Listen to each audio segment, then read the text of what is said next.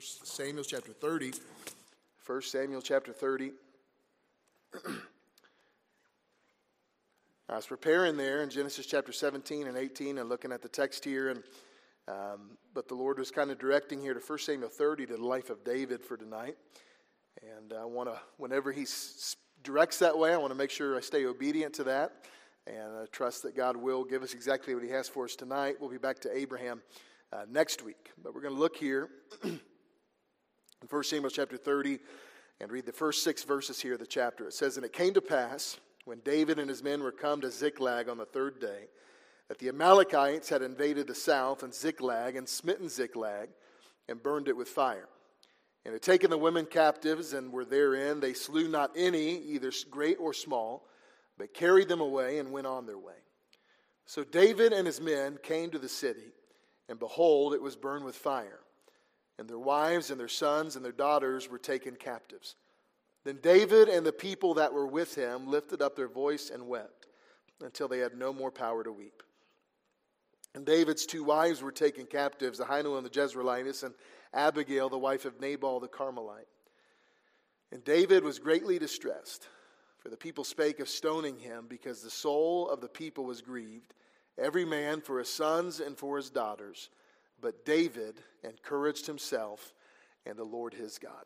Let's pray. Lord, we love you. God, I thank you, Lord, for your word, and God, the privilege that we have to hold it in our hands tonight. God, I pray that you give us what you have for us through your word. I pray that you be with me as I preach.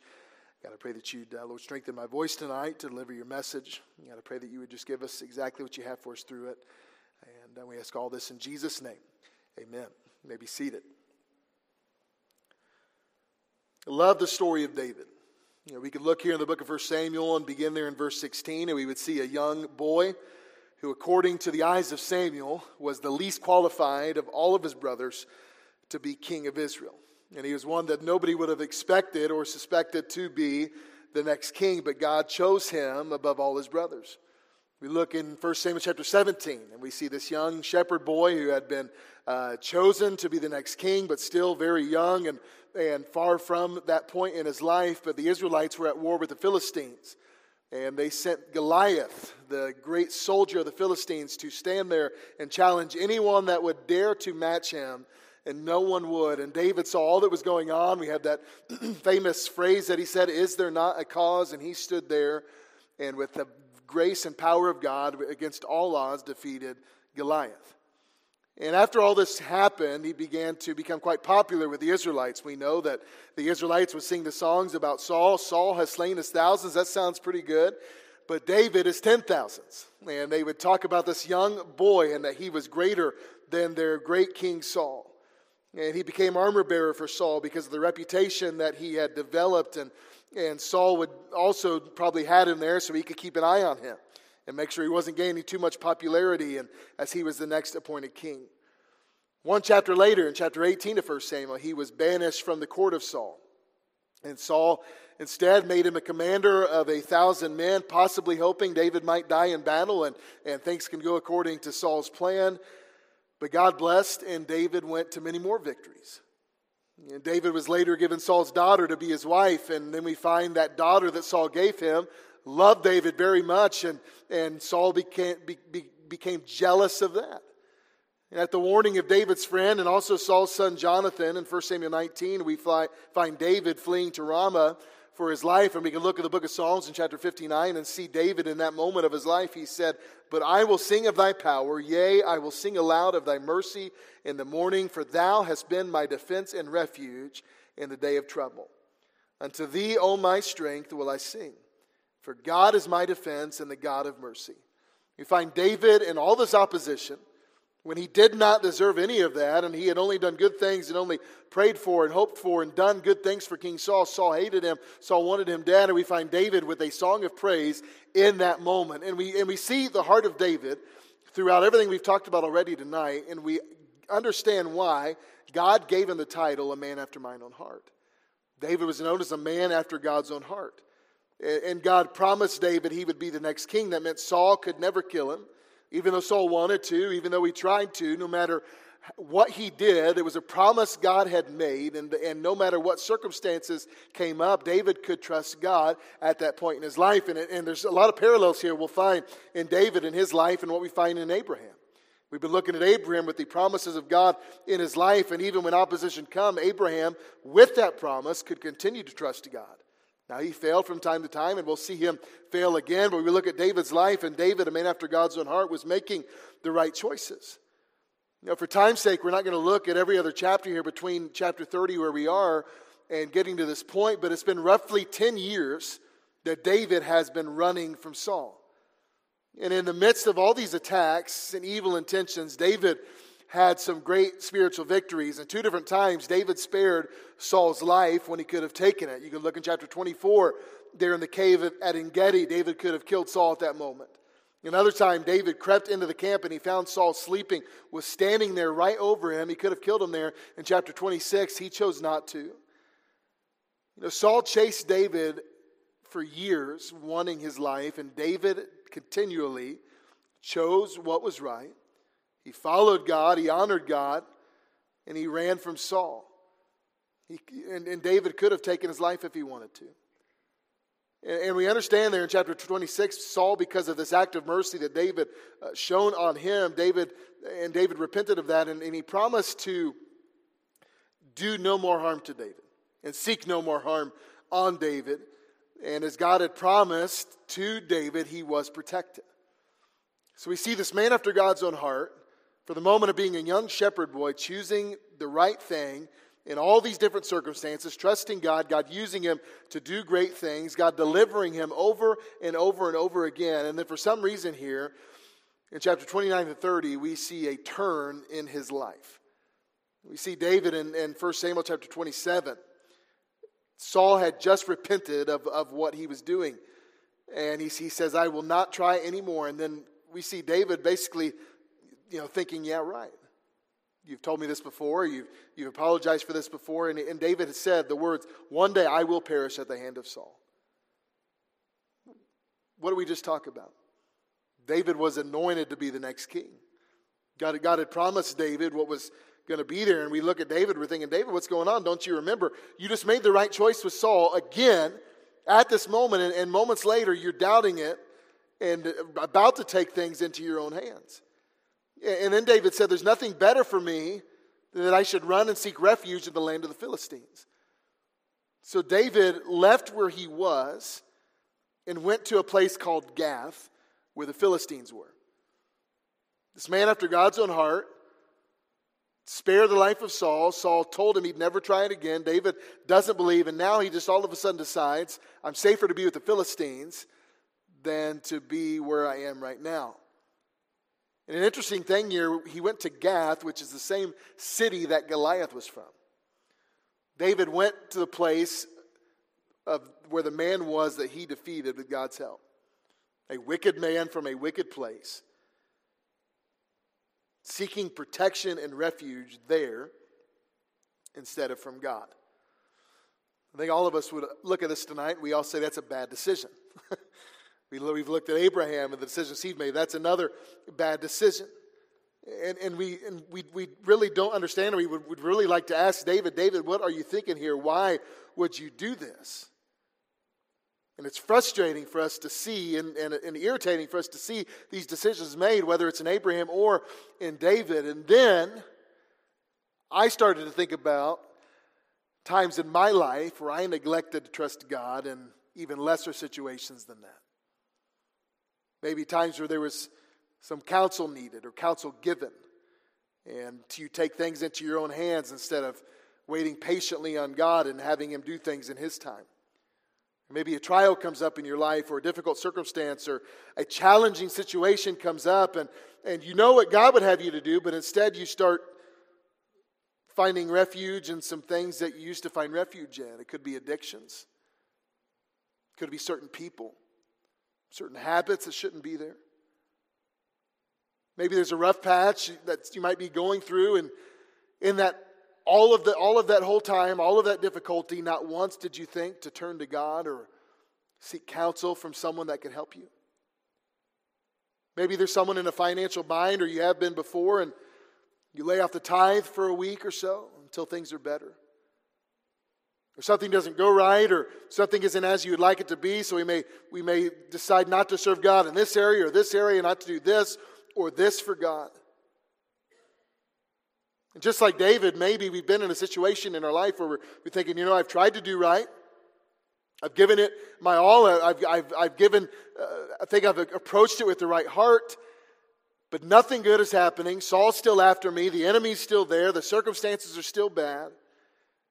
And it might seem a lot easier to just give up in that situation, whatever it may be. And that appears to be what David did in that situation. He ran right to the Philistines. And not only did he seek refuge with the Philistines, but he began to fight for them. Look at chapter 27, verse 8.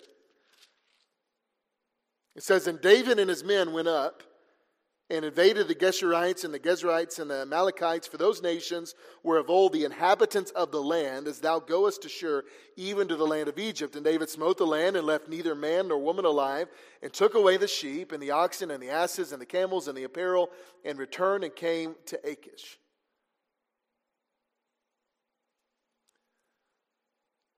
So David, with the Philistines, was expected to fight the Israelites, and instead he invaded these places. And I find it somewhat comical here, and it says there in verse 10, "And Achish said, Whither have you made a road today?" He goes, "Man, you have a lot of good stuff here. You took out a lot of people. We got a lot of new riches. We have all these new possessions. Great job. Which of the Israelites, where'd you go?" And he says, "Against the south of Judah, southern Judah-ish, somewhere around there."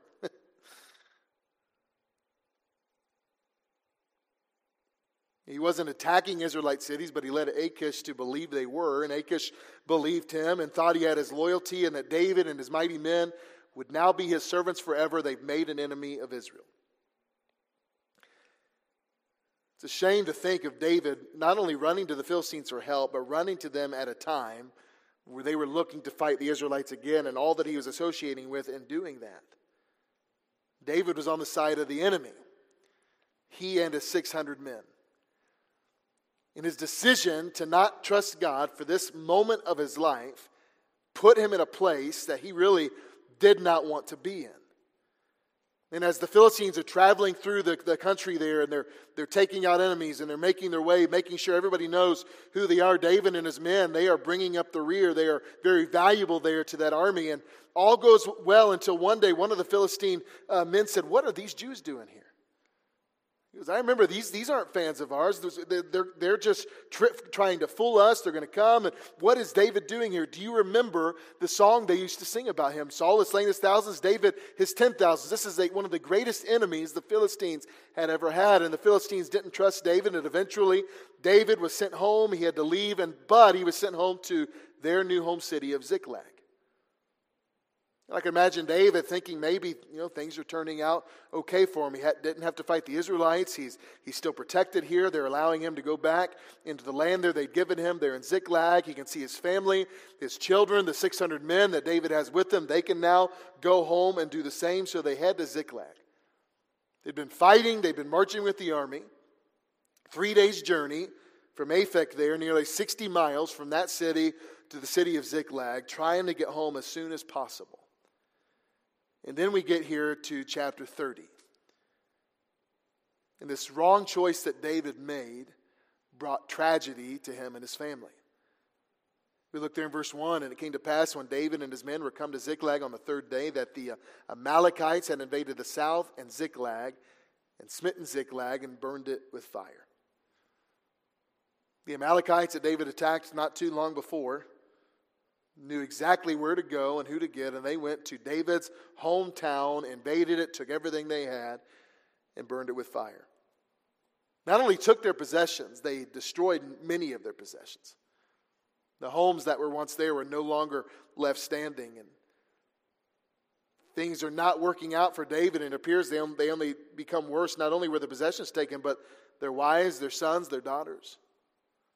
David lost 2 wives. Couldn't imagine losing one, but he lost 2. Yeah.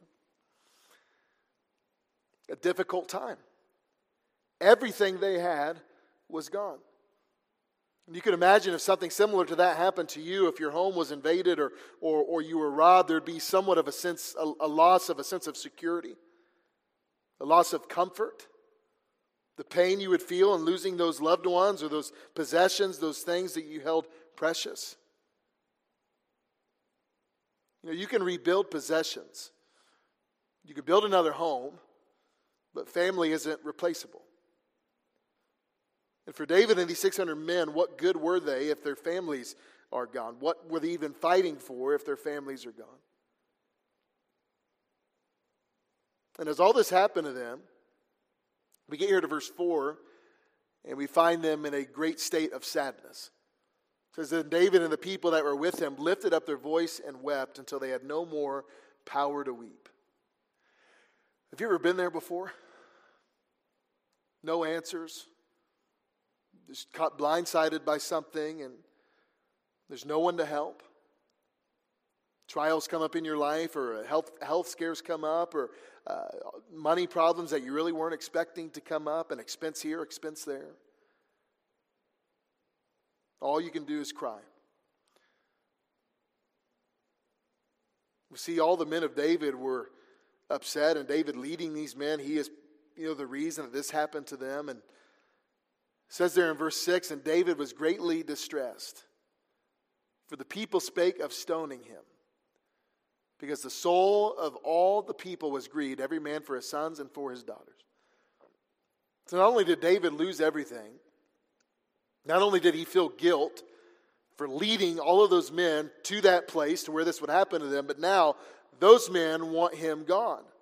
Those men want to stone him. Those men want his life. They want revenge for what has happened to him. And they begin to blame him. And after losing everything, what could he do? Why is this happening? Turn to Proverbs chapter 3. Proverbs chapter 3.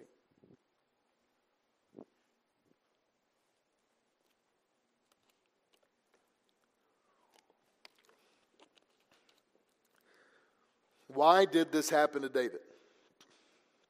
I believe God allowed this to happen as a wake-up call to David, because David was not in the will of God. David was not doing what God wanted him to do. And we look in Proverbs chapter 3, verse 11. It says, my son, despise not the chastening of the Lord, neither be weary of his correction. For whom the Lord loveth, he correcteth, even as a father the son in whom he delighteth. And sometimes when a trial comes into your life, or a situation like this comes into your life, the first thing we need to look at, it might just be the chastening of the Lord. And when the chastening of the Lord happens, obviously it hurts. Obviously it's painful. Obviously it's not a comfortable situation or a desirable position for anyone. But God is doing it because he loves you. God is doing that, or bringing these things into many people's lives to bring them back to him, to wake them up, to get them where they need to be. We can look in the book of Hosea chapter 4, and God said, my people are destroyed for a lack of knowledge. Seeing thou hast forgotten my law, I will also forget thy people. They have sinned against me, I will turn their glory into shame. God over and over again in the Bible gave us example after example of chastening, and allowing difficult times, just as we see here in the life of David, to come to bring people back to him, to correct them. Chastening will come to those who are living in sin, those who are denying the will of God. And you may say, how do I know if God is chastening me or if it's for something else? I promise you, when it happens, you know. I can think of different situations in my life from the time of a teenager when something bad would happen or a trial would come, and I'm like, it's that. And I'd go straight to God, I'd repent of it, and I would thank him for bringing it into my life. When you have sinned against God and bad things happen in your life, when chastening comes, you will recognize it most of the time, if not all of the time, as chastening.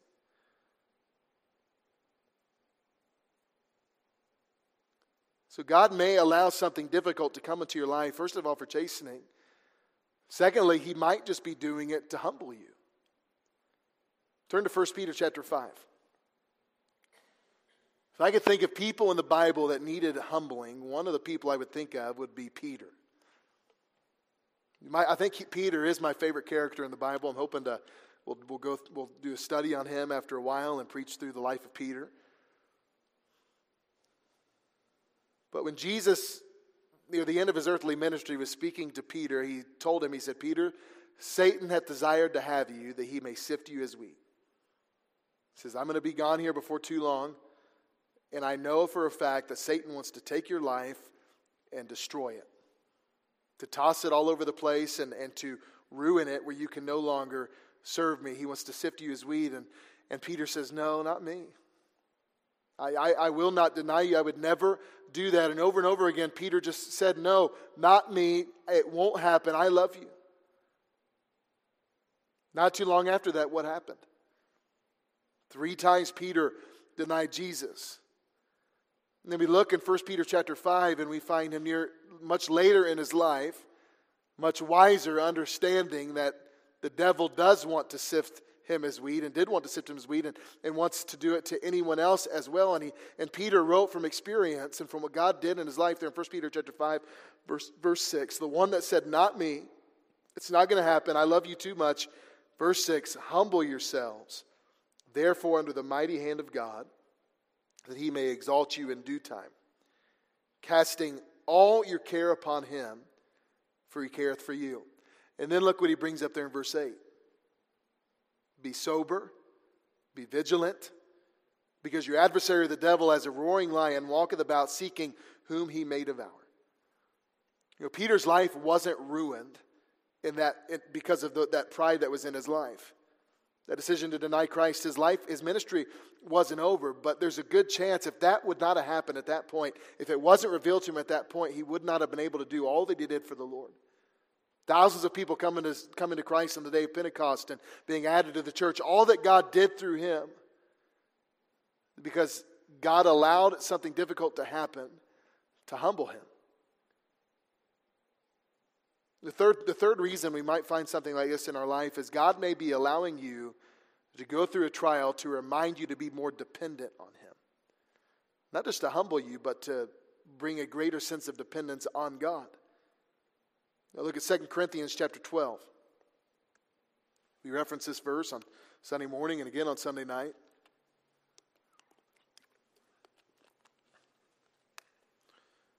A blessed person, we looked at on Sunday morning, recognizes their need for God. Blessed are the hungry. Blessed are the poor.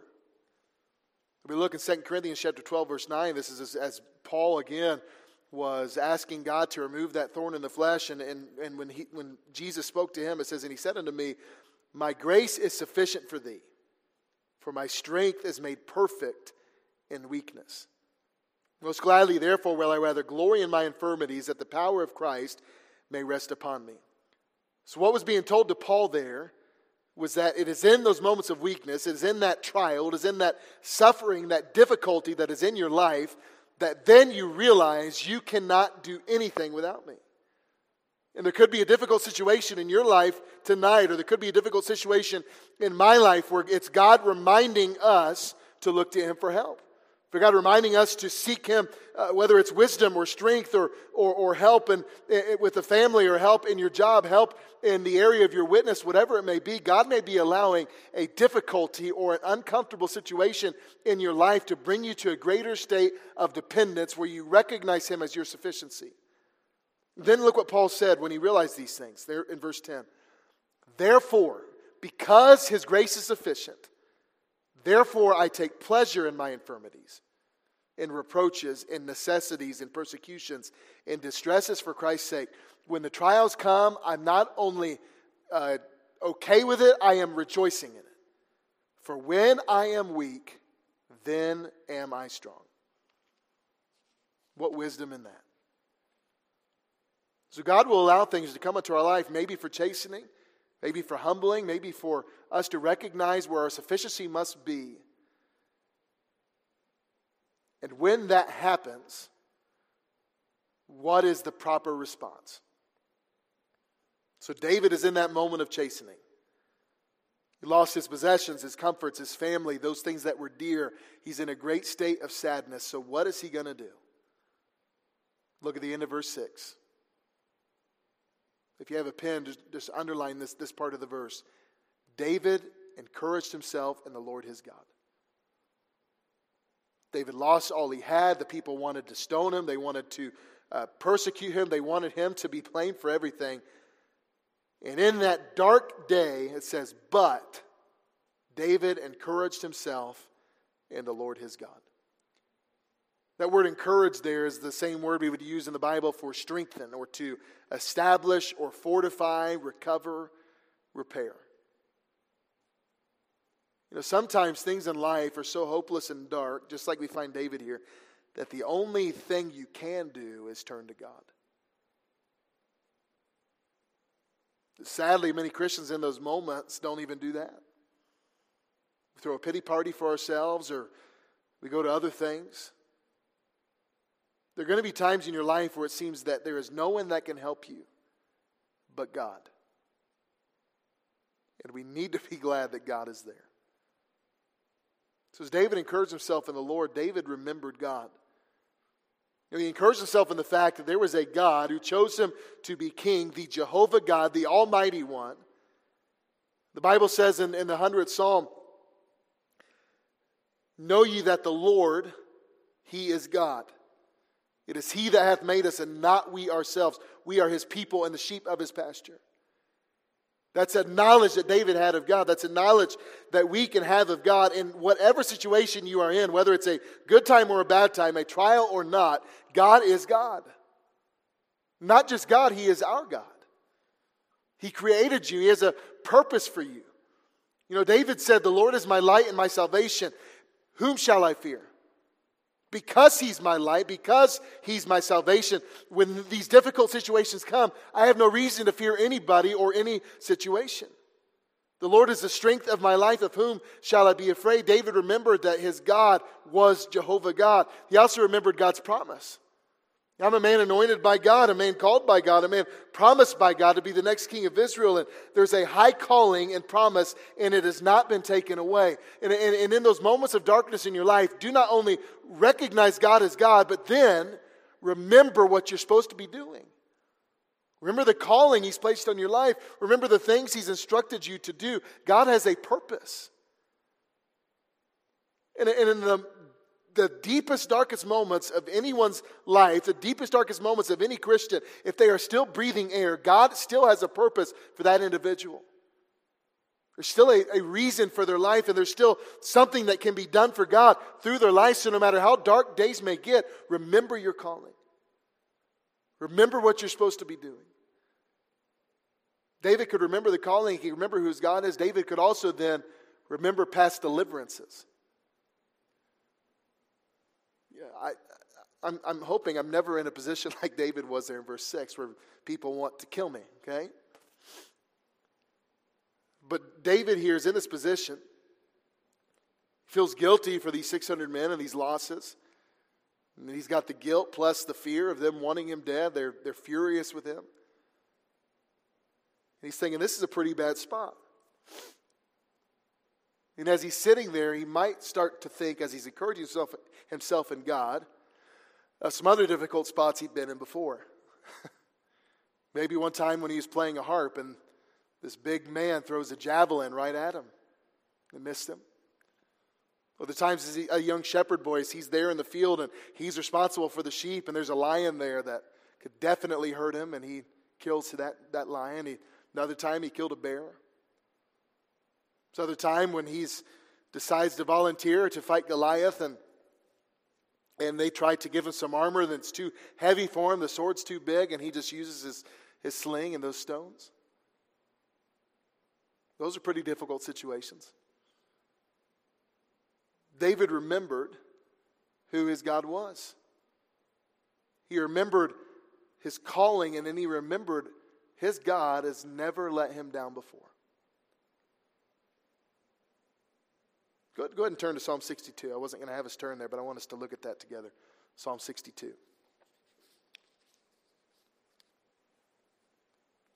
I am not even halfway done. This might be my longest message ever. Psalm 62. David said there in verse 1, truly my soul waiteth upon God, from Him cometh my salvation. He only is my rock and my salvation. He is my defense. I shall not be greatly moved. Then he says, look at chapter 56. Turn back a few pages there, chapter 56, verse 3. Remember this verse. What time I am afraid, I will trust in thee. In God I will praise his word. In God I have put my trust. I will not fear what flesh can do unto me. How often does fear come? A lot. How often do you doubt what it is God's told you to do? Or how often do you doubt your position with God or just situations in your home? Often. But according to the Word of God, we know that God has not given us a spirit of fear. So when that doubt or when that fear creeps into our life, we know it's not of God. So when we are afraid, instead of there being fear, he says in verse 3, trust in God.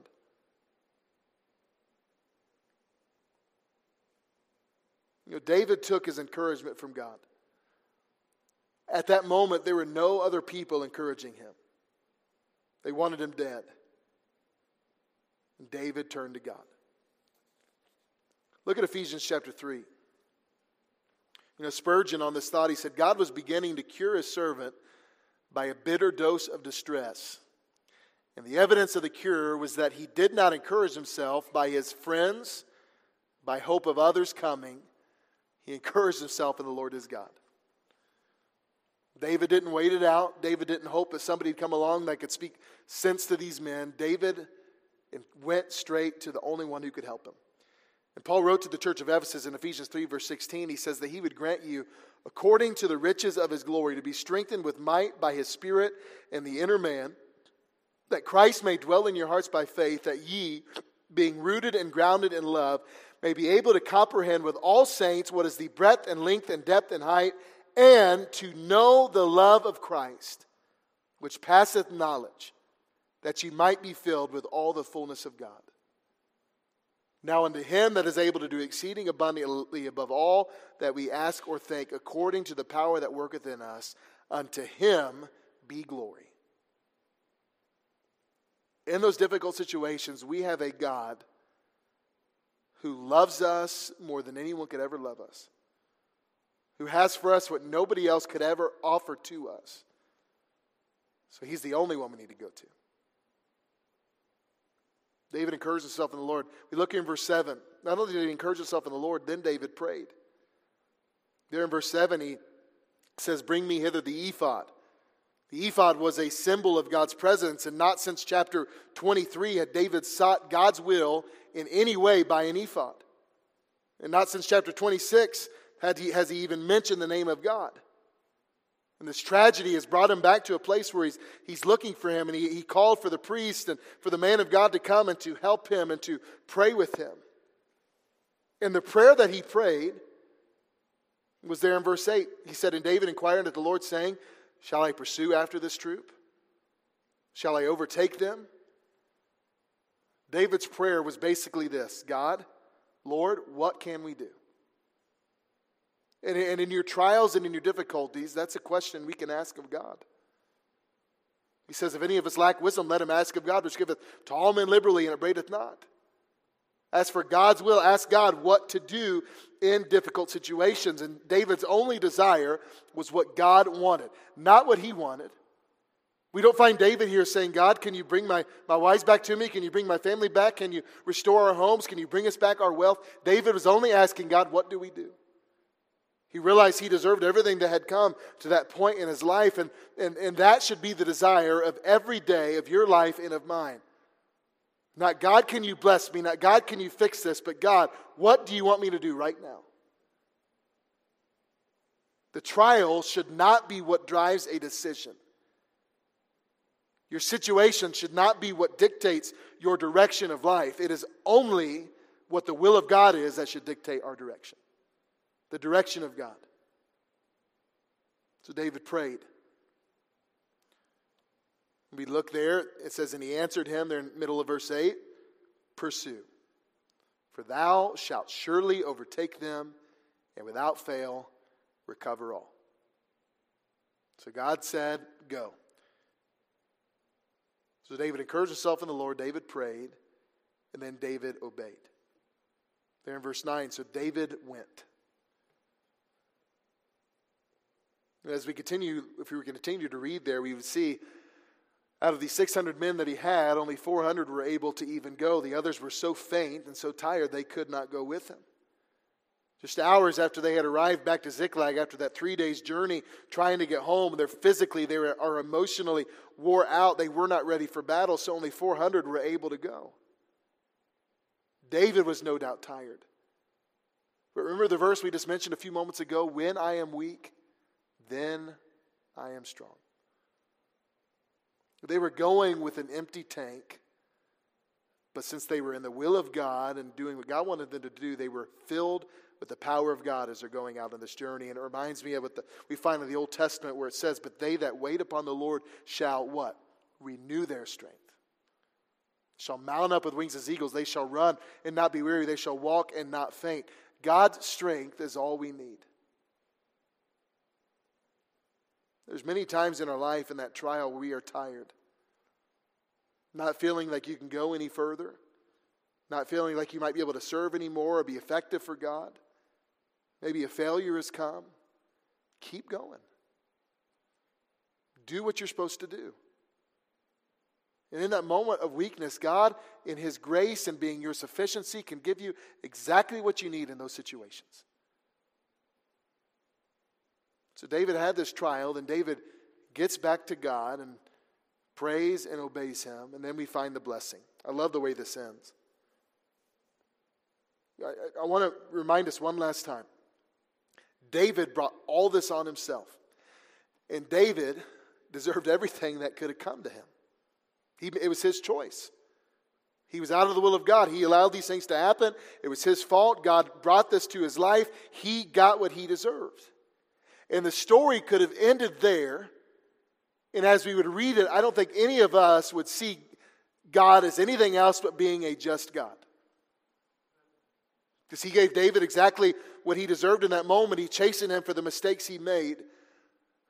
But I love that God blessed David in spite of those mistakes. In spite of the choices that he made. We look there in verse 11. They went on their journey with 400 men. It says there in verse 10. It says in verse 11. And they found an Egyptian in the field and brought him to David and gave him bread and he did eat. And they made him drink water. So God commanded them to go. They began to chase after the Amalekites. And on their way, they find an unconscious Egyptian. This guy hadn't eaten or had anything to drink in several days at this point. They gave him bread and water. And he came to a conscious state again. And they spoke to him in verse 13. And David said to him, "To whom belongest thou? And whence art thou?" And this is what he said. "I am a young man of Egypt, servant to an Amalekite, and my master left me because 3 days agone I fell sick. We had an invasion on the south of the Cherethites, and upon the coast that belongeth to Judah, and upon the south of Caleb, and look, what's it say after that? We burned Ziklag with fire." So as they sought the will of God and they obeyed what God told them to do, they immediately run into this unconscious Egyptian that happened to be a servant that watched everything happen, not just in other places, but he said, "We burned Ziklag with fire." I was there when it happened. God gave David a witness of all that happened, someone that could direct him right to the enemy. So they continue talking here, and David says, "Can you take me to where they are?" I'm paraphrasing here. And he goes, "Well, are you going to kill me if I do? You promise you won't give me back to them?" David said, "I'm not going to kill you." He goes, "We're going to kill them." And that servant says, "Well, I'm in." And he took them right to camp. And they arrived to the camp where the Amalekites were. And they were eating and drinking and dancing, celebrating the great prizes they had just gotten. And all night, those 400 men went around camp. And they killed every last one of the Amalekites except for several hundred men that rode away on camels. They got everything back.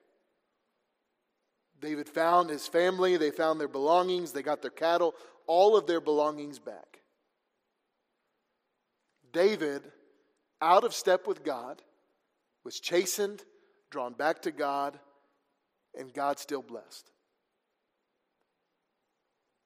And in our difficult situations, don't allow it to get you to a point to where you're no longer looking to God. Don't let it push you farther from God. Run to him. Encourage yourself in him. Remember what he's done for you. Remember his promises.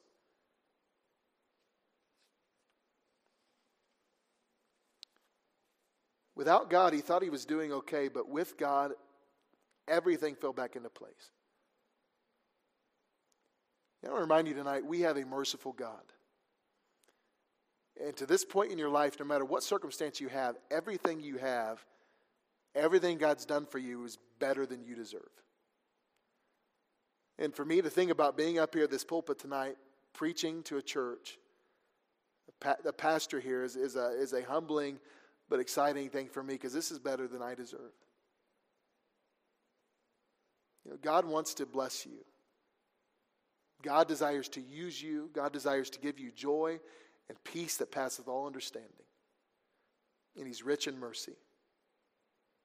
And if you are here tonight and you're looking at your life and you know it's not where it needs to be, or you're in a trial right now and you're experiencing a difficult circumstance in your life, establish yourself in God. Go back to him. Whether you're far from him or not, continue to go to God. He wants to do great things for you and through you.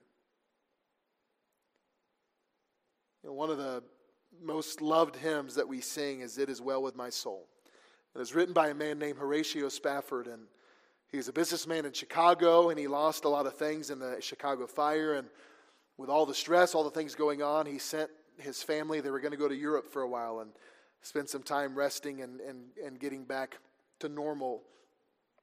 And he sent his wife and 4 daughters on a ship to Europe, intending to join them later, and for a time of rest, and then they were going to be in revival with D.L. Moody and Ira Sankey. But as the ship was on its way, it was struck with disaster, and the ship had sunk, and he received a telegram from his wife after a while that said, "Saved alone." The 4 daughters were gone. The wife was the only one left.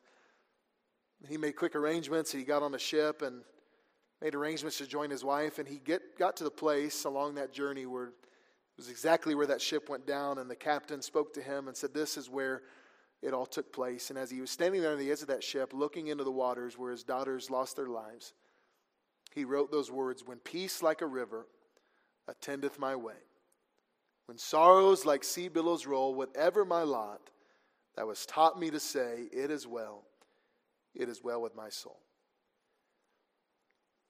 If we go through difficulty, if we have suffering, if we're in a hardship, it is not the end of God's plan for you. This man could have turned bitter the rest of his life, but instead he chose to look to God's end for him. Sometimes Christians get discouraged because it appears that life is going better for those who are not looking to God. But in the end, blessings are only in the will of God. Blessings are only in eternity with God. And those who fear God are able to say those words, "It is well." And those who oppose God will find that that leads to nothing but death and destruction. So no matter what is happening in your life, trust God.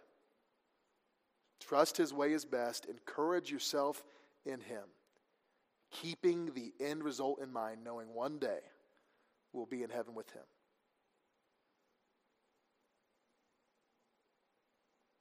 Let's look at that text verse one last time.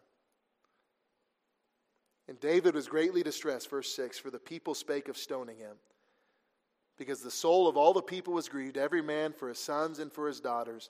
He had a lot of choices, but what did he do? Read it with me. "But David encouraged himself in the Lord his God." Let's purpose to do just that. Let's bow our head and close our eyes.